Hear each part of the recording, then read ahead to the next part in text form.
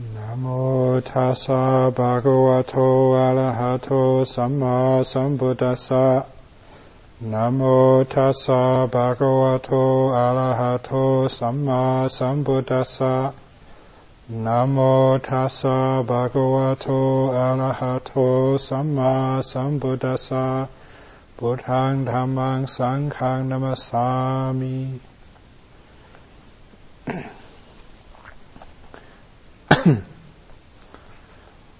This evening, for a long time, I plan to devote this talk to the Four Noble Truths. Towards the end of any retreat, whether it's a 3-month rainy season or whether it's the shorter retreats, it's worth a while to bring meditators' attention to the core teaching of the Lord Buddha, hoping that bringing the attention to this marvelous and profound teaching might be sufficient to take the meditator just that one step into full awareness, to full knowledge, full realization of the Dhamma of the Buddhas, and thereby seeing what the Lord Buddha saw under the Bodhi tree, and seeing that which will defeat defilements, which will qualify you as one who's entered the stream, who make the transition to the Arya Pugala. All through seeing this very profound and powerful teaching of the Four Noble Truths. Obviously it's important first of all to know those Four Noble Truths theoretically, and each one of you here has that theoretical knowledge. So I'm going to try and build upon that and deepen it in this talk this evening.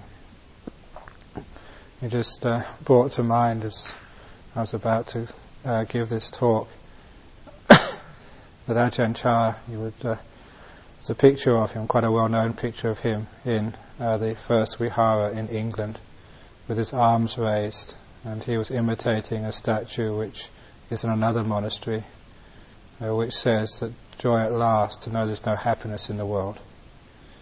And I'm going to start from there, because so often in our practice, in our lives, we are seeking for that happiness in the world. We seek and seek in so many different areas, in so many different ways. We seek out there in the world, and then we seek for happiness even in the world of the monastery. Again, seeking in the wrong place.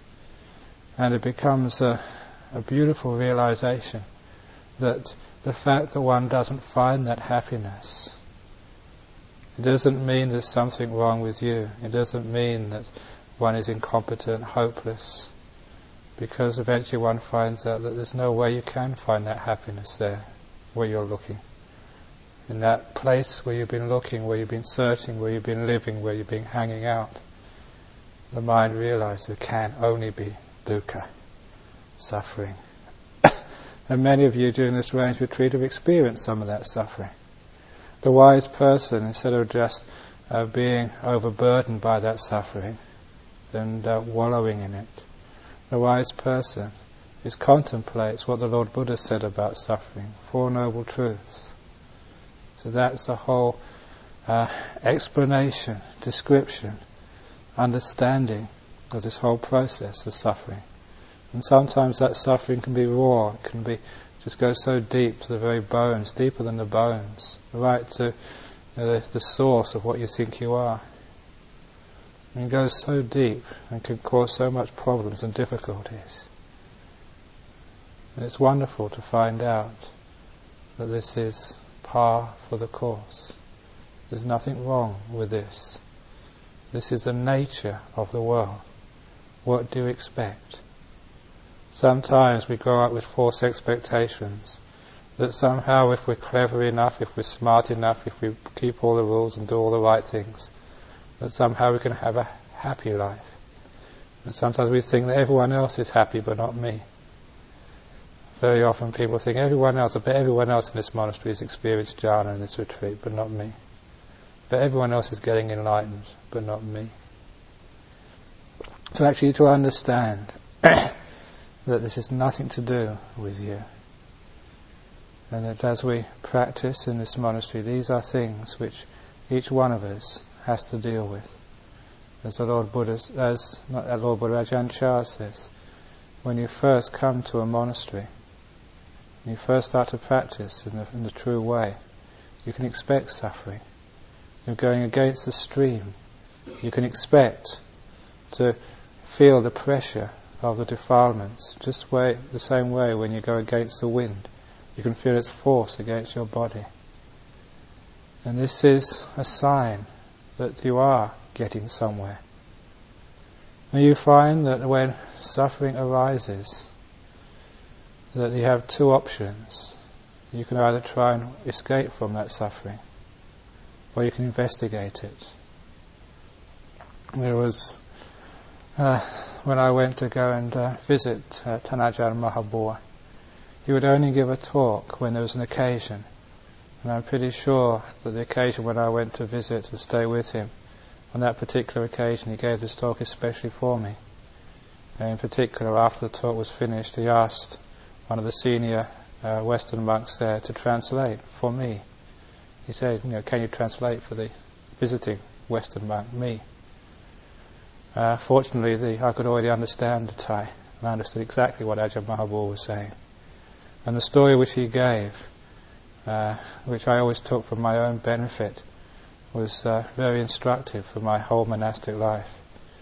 Because he was talking about himself when he was a young monk in the time of Ajahn Mun.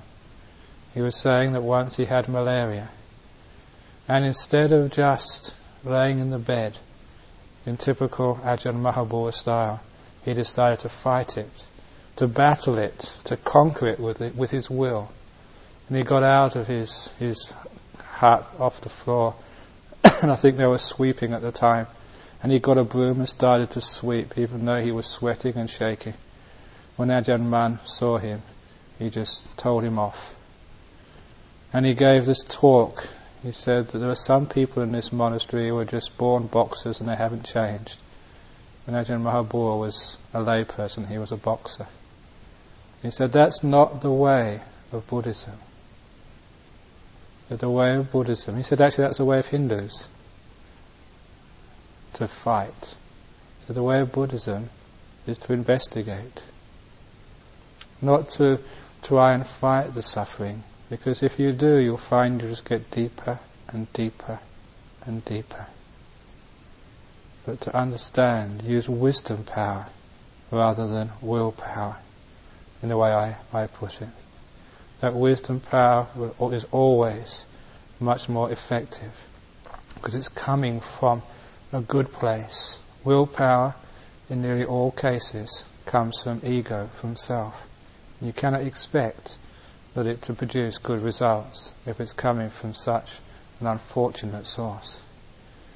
To use wisdom power means remembering the teachings and looking at your experience in the framework of those teachings, in the framework of the Four Noble Truths.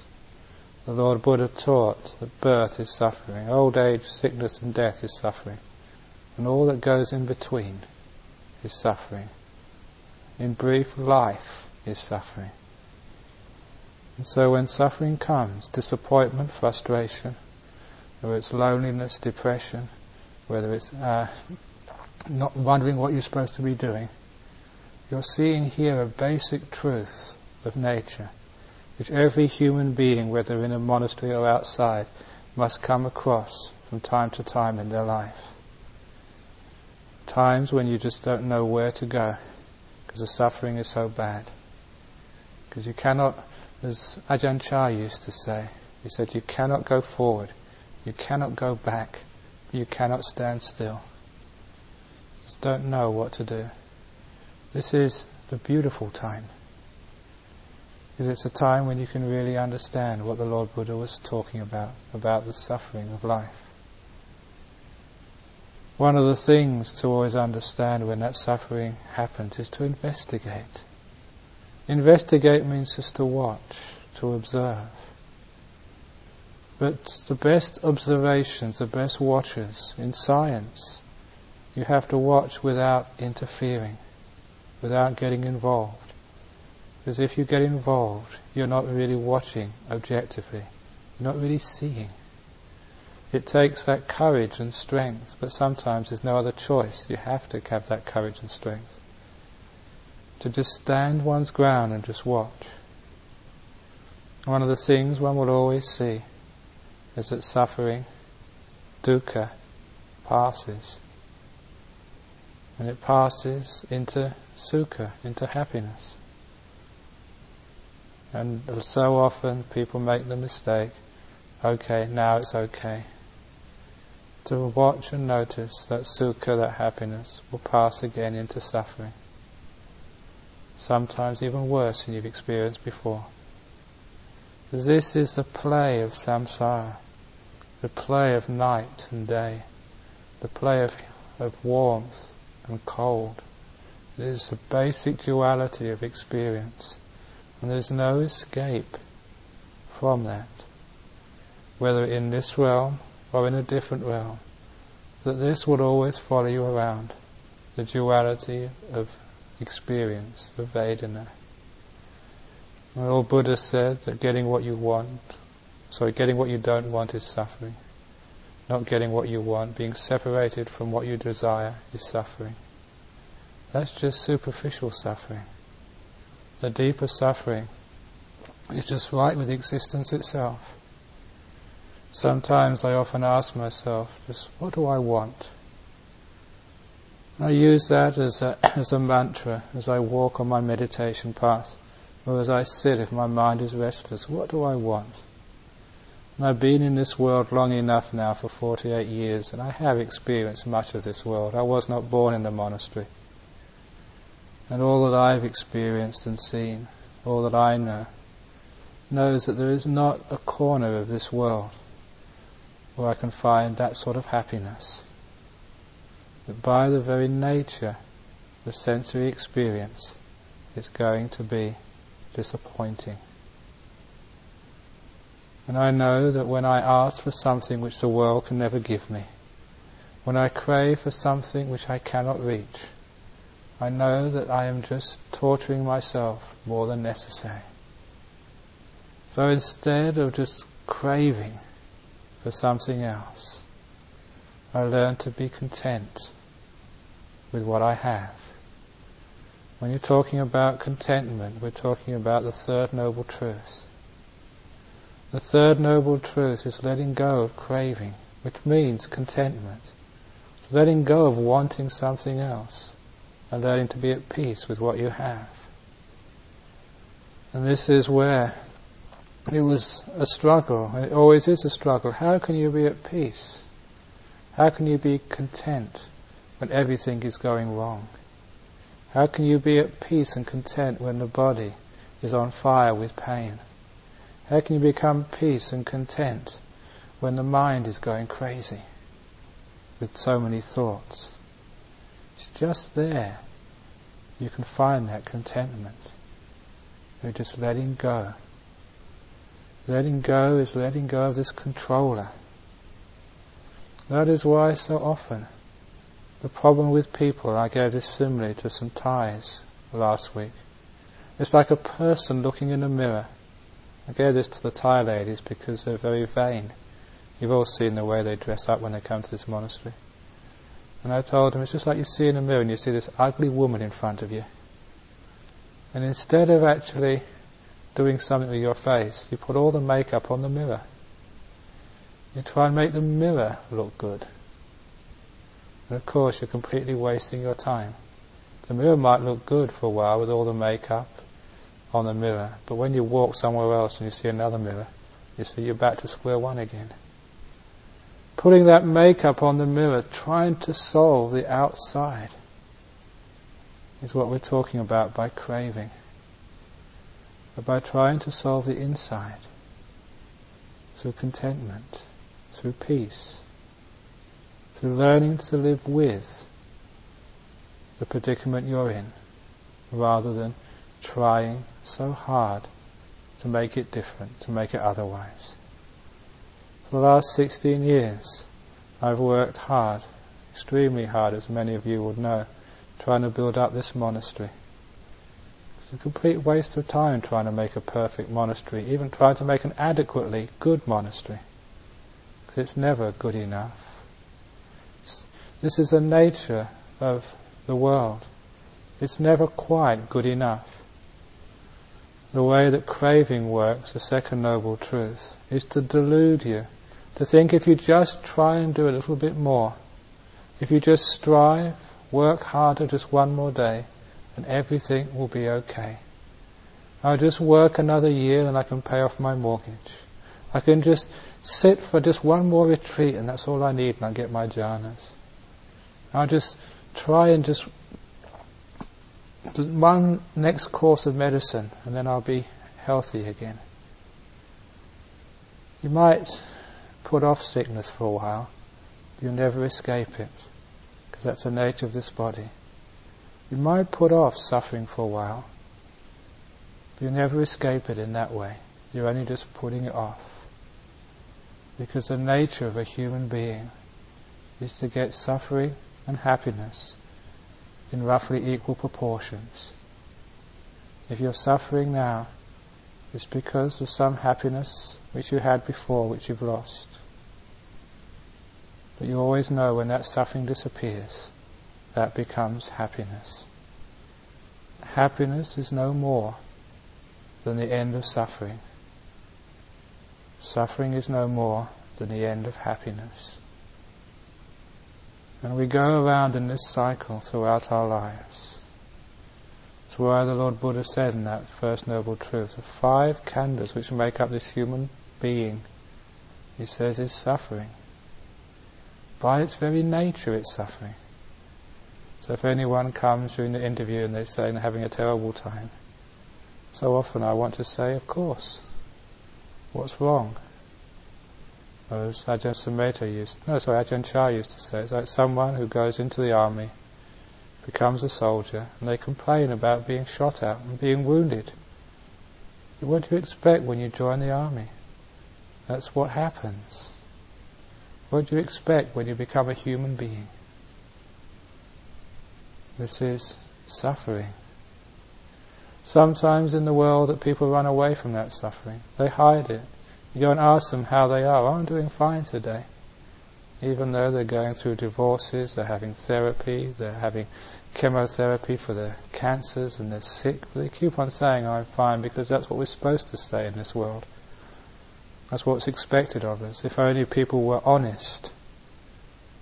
You ask people how they were, I'm saying, blooming awful today. I've got a headache, I've got a stomach ache. Family have caused me all sorts of trouble. I feel rotten. If most people were honest, that's what they would say. If they really knew what was going on, that's what they would say. And there's nothing wrong with recognizing the suffering of existence. It's being honest and having the courage to face up to the truth. How many people do you know are happy? Really happy, really content. Not people who say they're happy, but who are happy. The only people I've ever seen in my 48 years of life who are happy are being those arahats, which I've had the great fortune to meet. Other than that, nobody. When you understand this, you're understanding the first noble truth, that this very nature of life is suffering. And you understand that in the very deepest of senses. We have this sensory world of the 5 senses. And when you analyze it in the way the Lord Buddha asked of you, you use wisdom to see, well, what is this world anyway? This world is made up of sight, sound, smell, taste, touch, and mind. When you analyze it in that way, you can see that what we see, what we hear, smell, taste and touch, by its very nature, is part of that duality of happiness and suffering.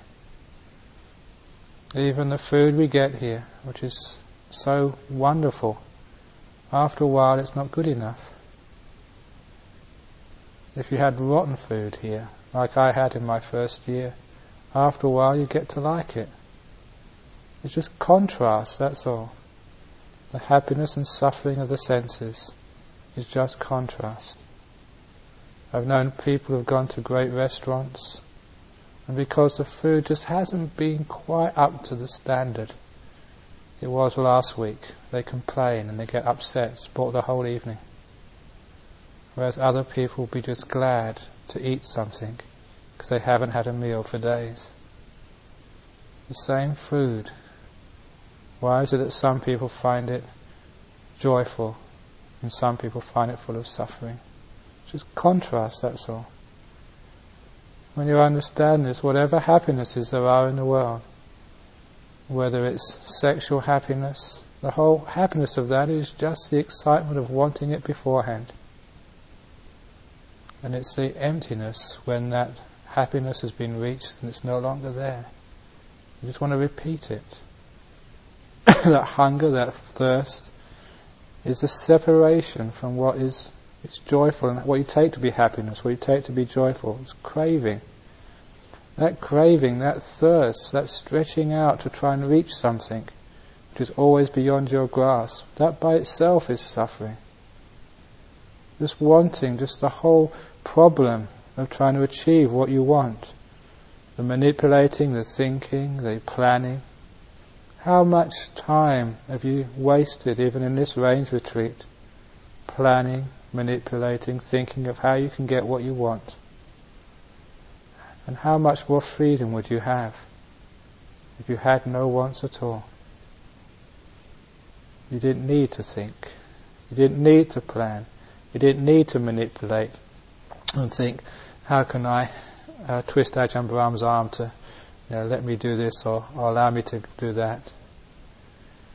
When all of that manipulation, all that craving is abandoned, can you understand the peace, the contentment which will come there?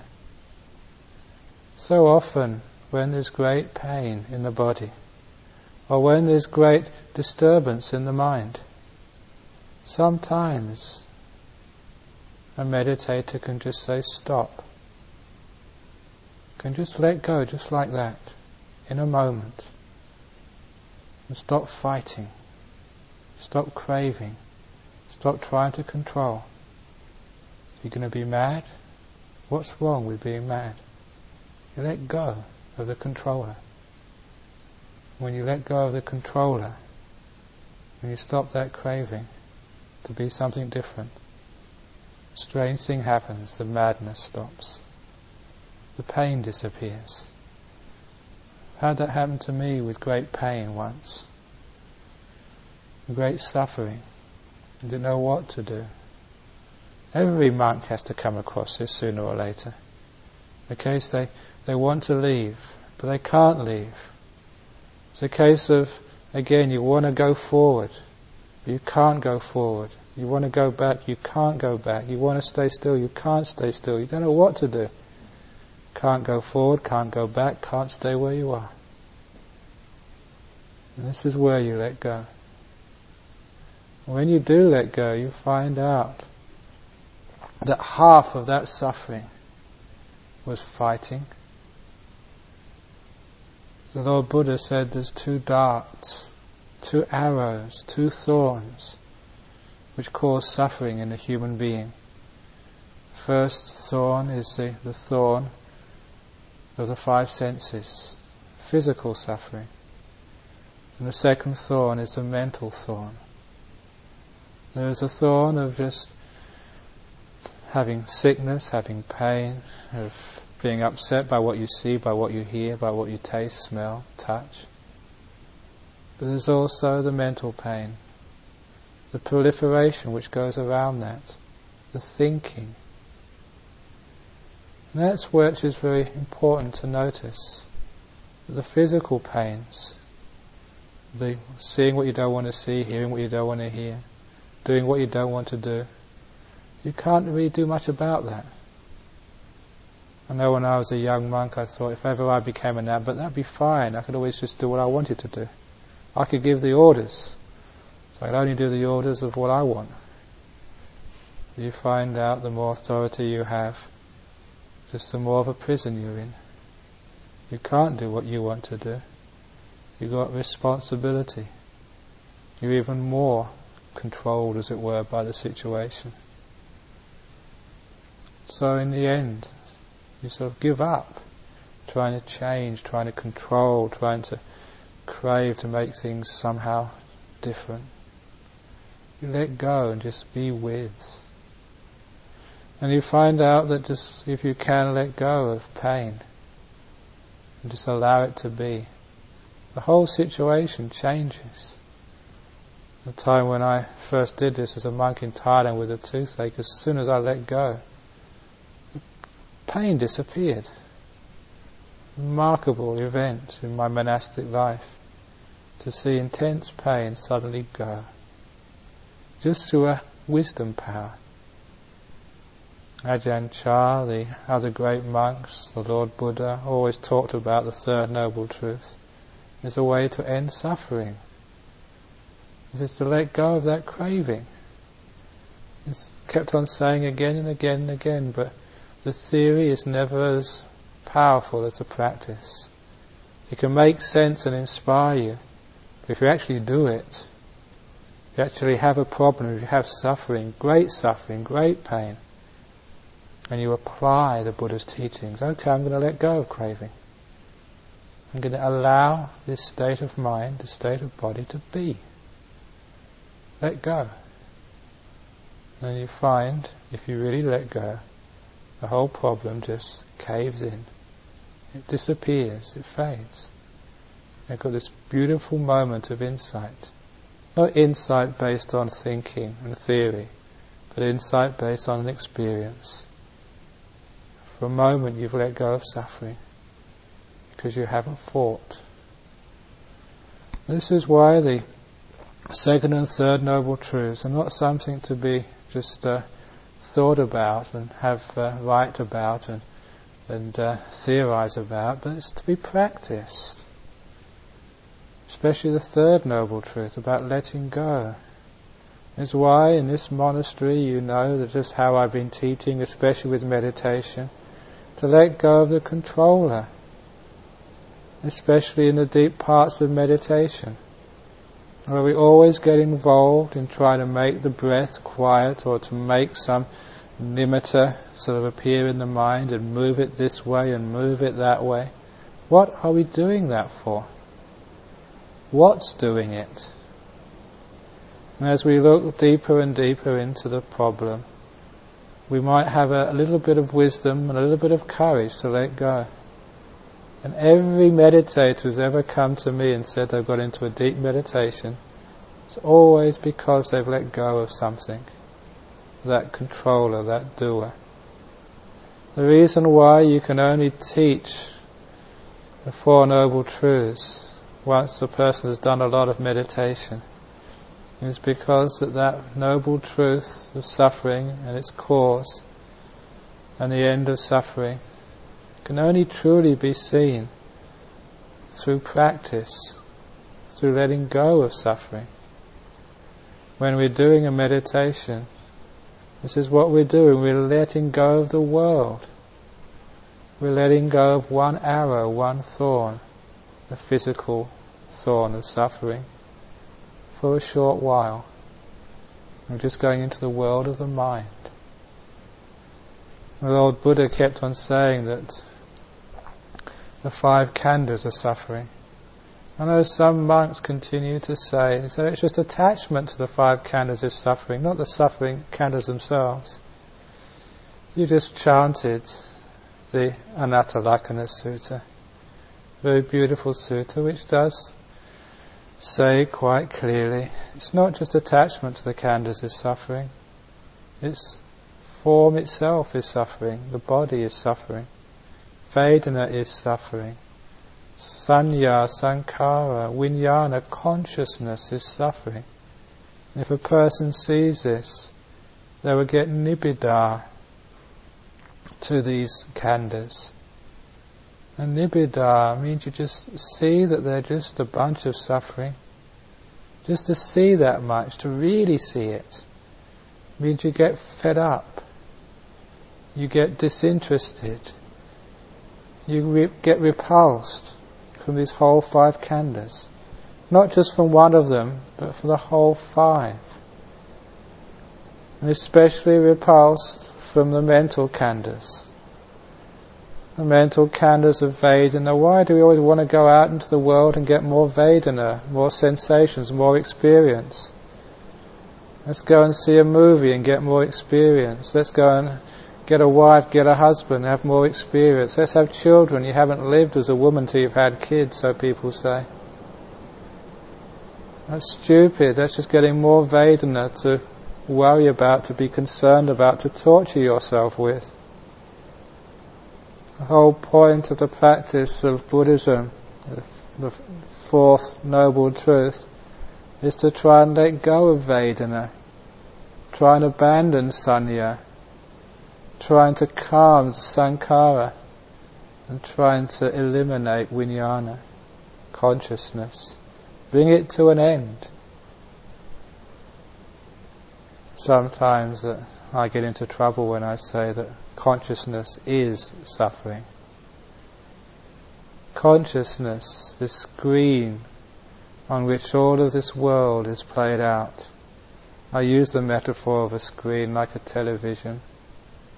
It's the most useful metaphor which I have. You see that this is not one television with 6 different programs on it. There's sight, sound, smell, taste, touch and mental phenomena. It's 6 completely different types of televisions.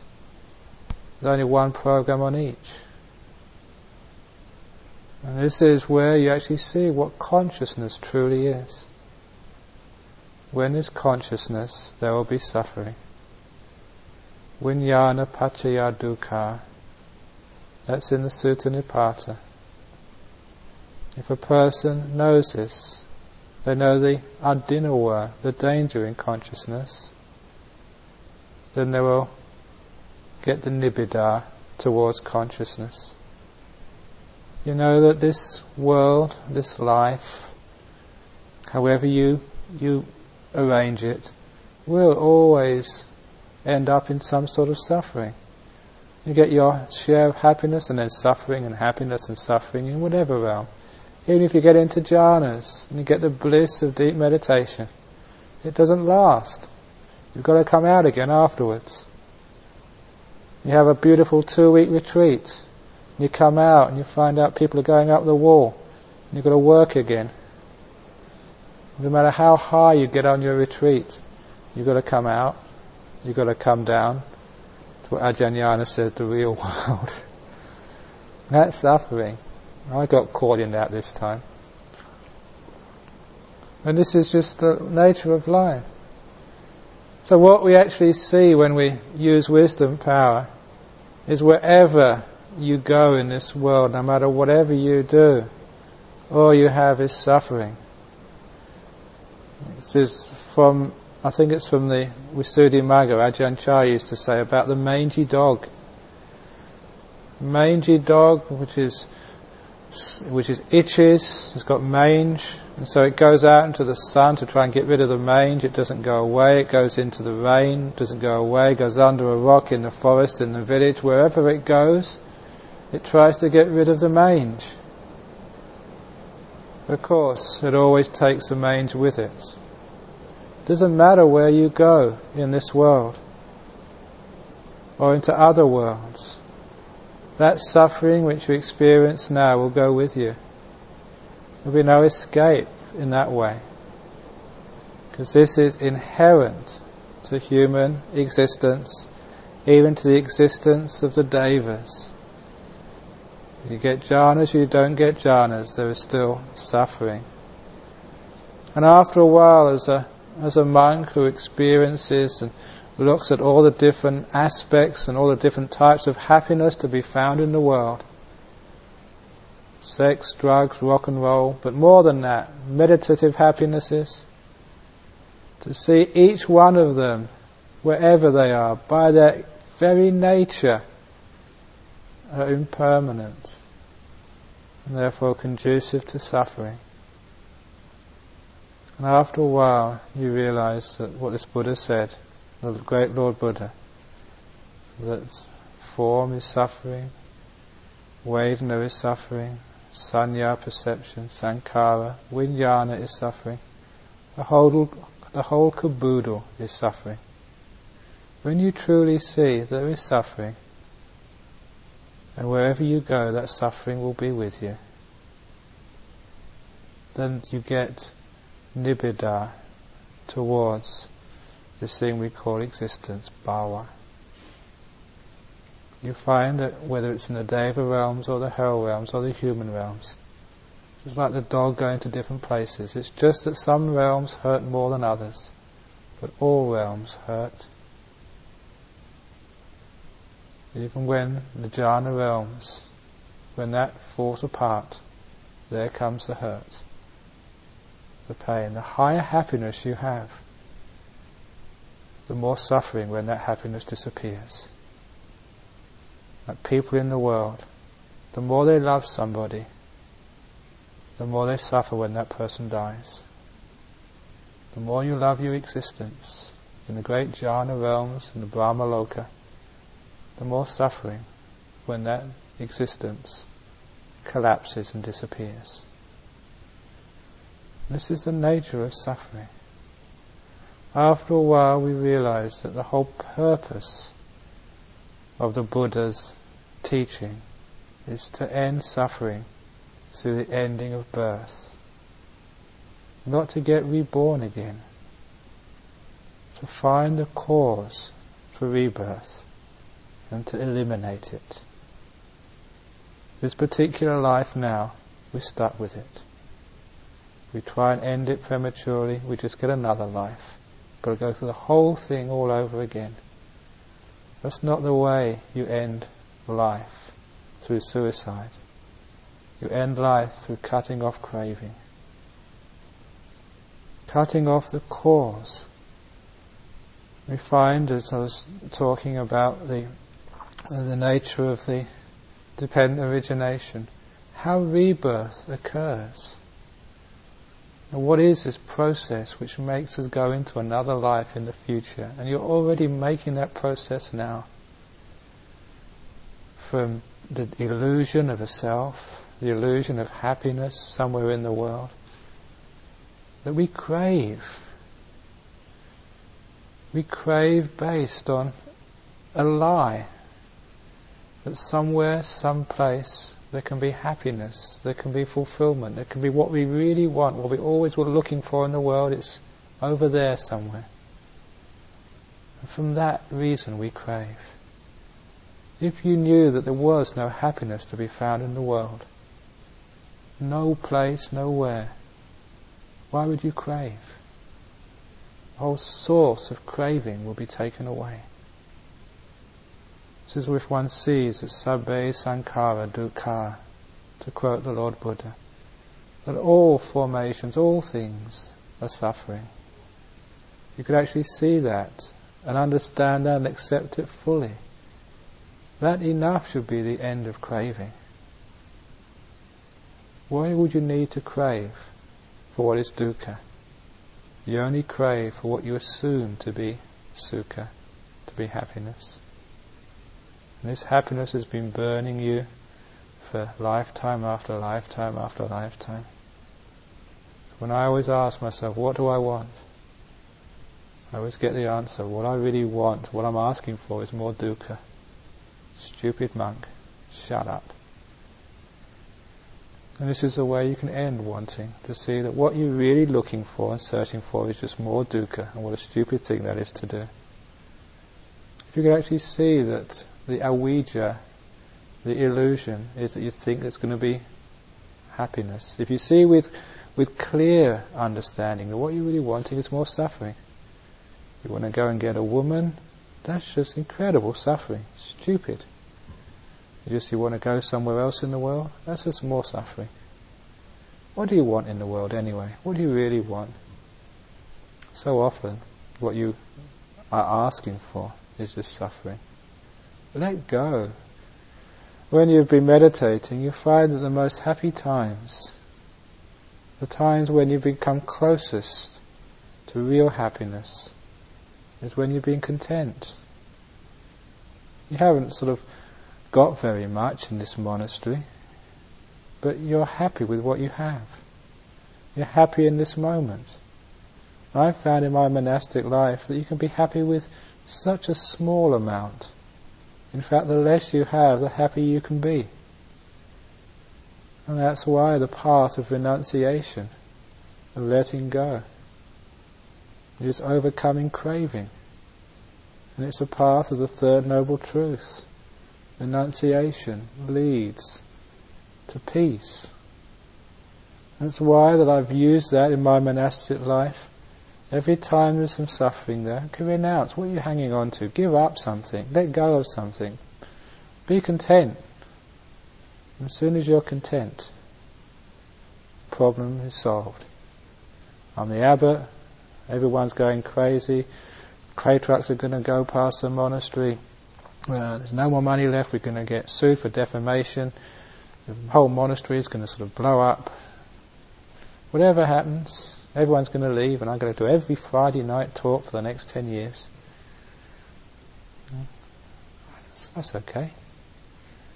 I can be content with that. It's a worrying about it is a problem. And so the contentment is where you can just say, well, let's just don't think about it. Be at peace with whatever happens. Learning how to be at peace with whatever happens. Maybe the mob has been already hired by Metro Brick, and they're going to come and beat me up tonight. Okay, I can handle that. So whatever it is which happens to you, if you know contentment, then you know the path to freedom from suffering. This is the third noble truth. Don't just think about that, practice that. Let go of craving. If ever there is a problem in your meditation, in your monastic life, in your life somewhere else, instead of trying other solutions to overcome suffering, how about trying the third noble truth solution? To let go of something, let go of craving. You're craving for something there, that's causing the suffering. Abandon that. Find out what you want, what you really want. That's what's causing the suffering. Give it up. I want to be healthy. Give it up. Just be content being sick. Okay, I'm sick. I'm going to see how sick I can be. And that really gets Mara worried when you do things like that.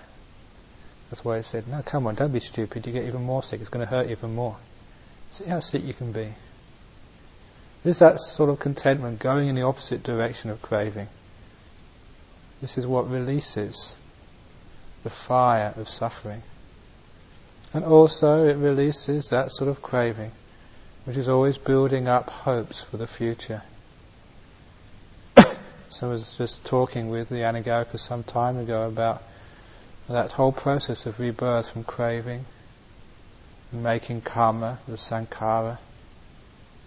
These two together, because we crave, we make karma. We make the karma by body, speech and mind, which creates this mind taking up these themes, these ideas. This is the fuel, the upadana. I prefer the word fuel than attachment. Attachment just doesn't really suit the dependent origination. This is fuel for more rebirth.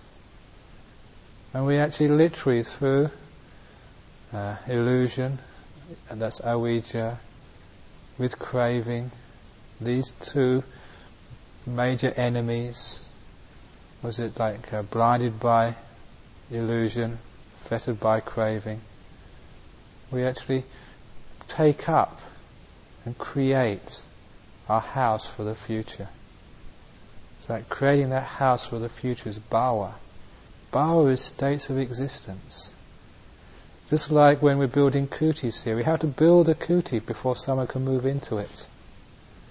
In the same way that we build our next existence in this life. Through avijja, illusion, and craving, making karma, the sankhara, creating bhava, creating this house for the future. That's why that you've heard that this is straight out of the text, that people who make great merit, the Vimanas, are already waiting for you in the heaven realms, or Vimanas are the celestial palaces where people will be reborn. For those who are creating bad karma, the pots of boiling liquid are already being heated up for you, waiting for you to fall down there. That's like, I remember in the story of Nanda. You're already creating your house for the future. If you really are a homeless one, an anagarika, then you should not just have sold your existing house in this world, but make sure you're not making any future houses. Through your fantasies, through your dreams, through your hopes, for some sort of happiness sometime in the future. But if you do, with those dreams and fantasies, those hopes, you're creating the conditions. You're actually building the very house, building the state of existence where you'll find rebirth. And don't underestimate the power of the mind to create realms of existence. The mind is a forerunner and the chief. The mind is the main thing. And the world exists in the mind. That's why the mind can create whole worlds, whole universes, whole states of existence through avijja and craving. And then you get rebirth, and you have to go through this all over again. Lord Buddha kept on saying that you've cried more tears because you've been fed up, because you've been depressed, because you've gone crazy, because this thing has happened to you or that thing has happened to you. You've cried more tears in all of your existences than there is water in all of the oceans of the world. That's a lot of tears. It's a lot of crying you've done. When are you going to stop filling up the oceans? When are your bones going to stop filling up the graveyards? Only up until we see the Four Noble Truths. He said, once you've seen those Four Noble Truths, seen the inherent suffering of life, then you will get this nibbida coming up, this beautiful, beautiful, wonderful nibbida, which does not seek for escape outside, but seeks for escape inside. Not the dog trying to go somewhere else to get rid of the mange. Not the dog trying to kill itself, trying to get rid of the mange, but trying to be content with the mange. Learning how to live with rather than living against. You find when you get there to be content with the mange disappears. It's gone. Through that craving, you know suffering. From that suffering, you get nibbida. From nibbida comes viraga. Viraga is the fading away of everything. Things disappearing, going, ending. This is wonderful when you start to see things disappear. The whole world fading away and vanishing into emptiness. It's marvellous to know things vanishing. I remember, just recall now, as a young man when I was travelling in south of Mexico in a town called Oaxaca. It was the centre of the mushroom culture, but I wasn't into mushrooms. I was already a Buddhist by that time. But I remember having like a nimitta in a room and seeing like the walls and the ceiling just become like butter and just melt and disappear and just nothingness. It was quite scary at the time. And just a sign that you were getting to understand what perception was all about, and allowing things to just disappear and fade and go empty. All of this, which you take to be real, is an illusion. That's why the Lord Buddha said this body of ours is just like froth on the river Ganges. You poke it, there's nothing really there. It's not me, it's not mine, it's not a self. Just a body, just blood and bones, made up of food. You look at Vedana, it's just a plop, like a raindrop hitting a puddle. During my retreat, and just during one of the rainstorms, when I came to the end of my walking meditation path, which was under my veranda, it was heavy rain, and there was a little puddle there, and there was froth on one side and little bubbles coming from the drips from the gutter. And it sort of brought to mind, this froth is just like my body, and this little bubble caused by the drop of water hitting the puddle.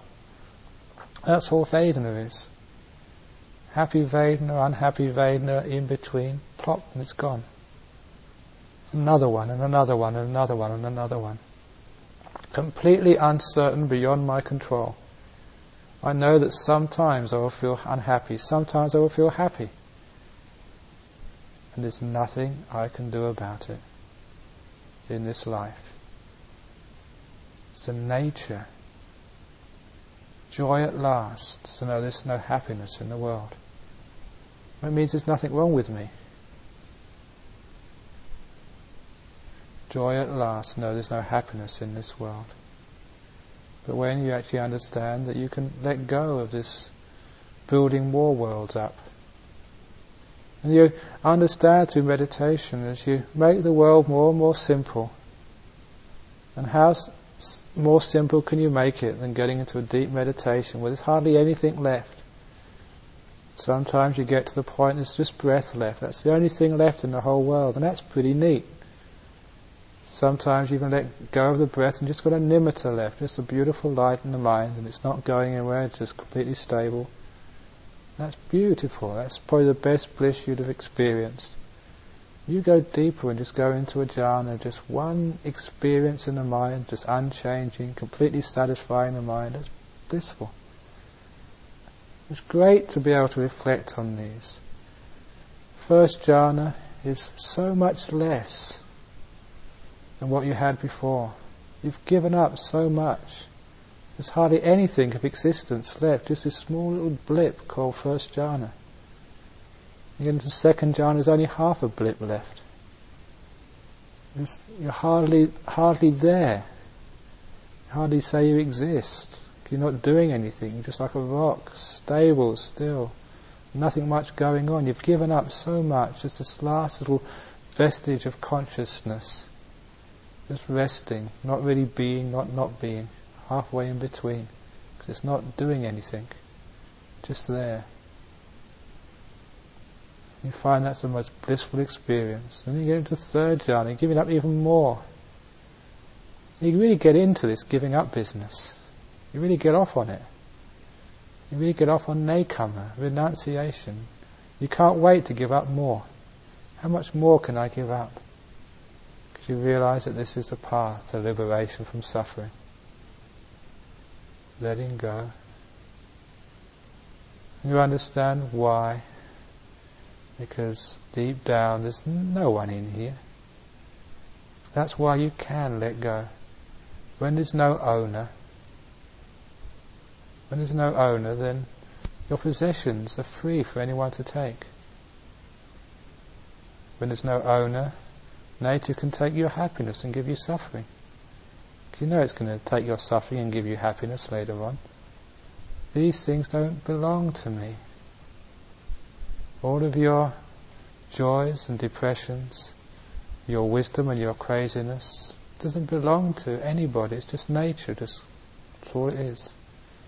So you can let it go. You can learn to live with it, and just you know it's going to change. Every time I get down, I know I'm going to get up again soon. Every time I get up, I know I'm going to get down again soon. It's the nature of me. It's the nature of you as well. And that's why you can smile when you're down, because you know it's not going to last. That's why you can be peaceful when you're up, because you know it's not going to last. So this learns how to deal with suffering, and how to learn how to let go of things. Understanding the more you give up, the more happiness you have. It takes time though. You've got to give yourself time to be able to do these things. To be patient. It's a natural process. Each one of you have got enough of a start. You've experienced enough suffering already in this world. But don't go looking for happiness in the wrong places. Otherwise you just find more suffering. Don't be like the mangy dog. Just sit down. Stay in one place. And just watch the mange just disappear all by itself. Without you doing anything. It's a great thing when you go through very great difficulties as a monk, as a nun, as an anagarika, just to stay still. Not move. You know what the Lord Buddha did in the Bhayabheva Sutta? When he was afraid, he would not change his position. If he was walking when fear came, he would carry on walking until the fear left. Then he would change his position. If he was sitting, he wouldn't get up. He would just stay there until the fear left. If he was lying or standing, the same. It's the same when we get any suffering in our life. Don't change your position. And what I'm talking about here is don't do anything different. Just carry on. And I guarantee whatever suffering you experience will disappear. And then you'll find that suffering has got nothing to do with what you do, with a monastery, with your body, with your health, with your age, with whatever. It's just suffering, that's just what it does. It just comes and goes all by itself. Wherever you are, whatever you do, it's the nature of suffering. It just comes when it wants to. Uninvited it comes. And without permission it goes.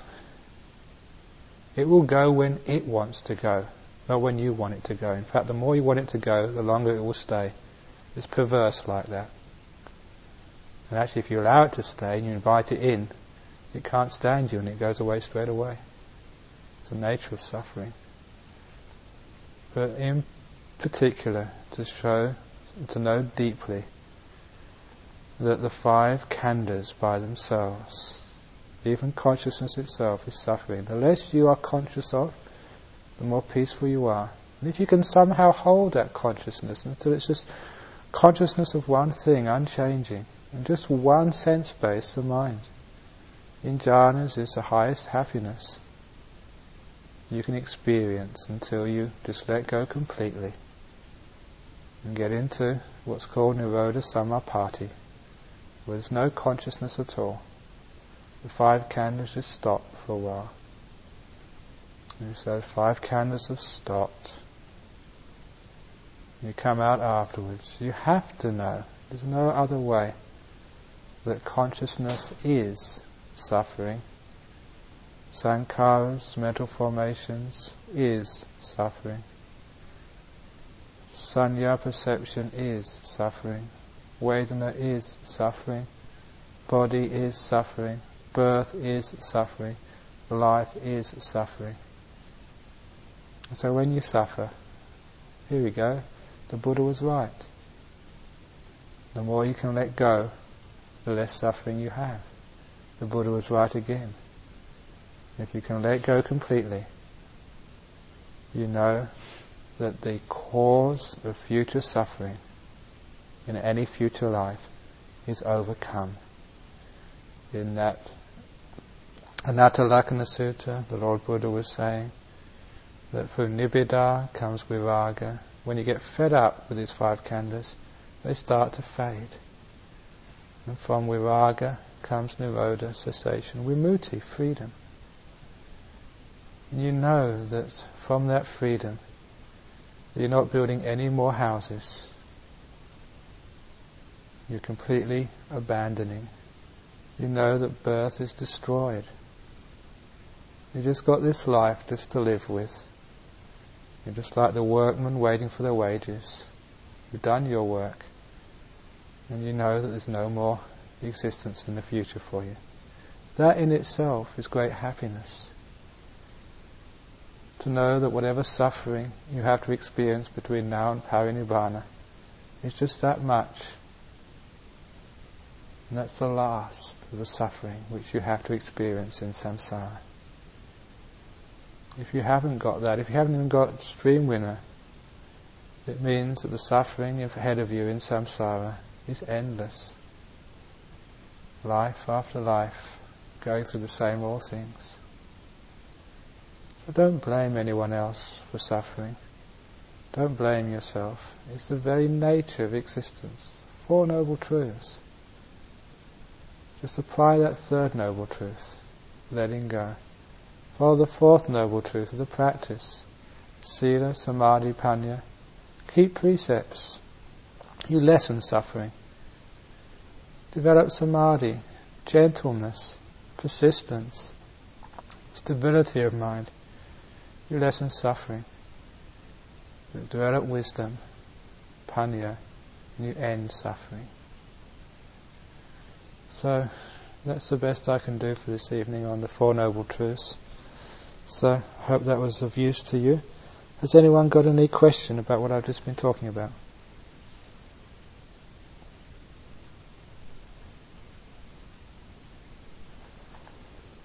Okay.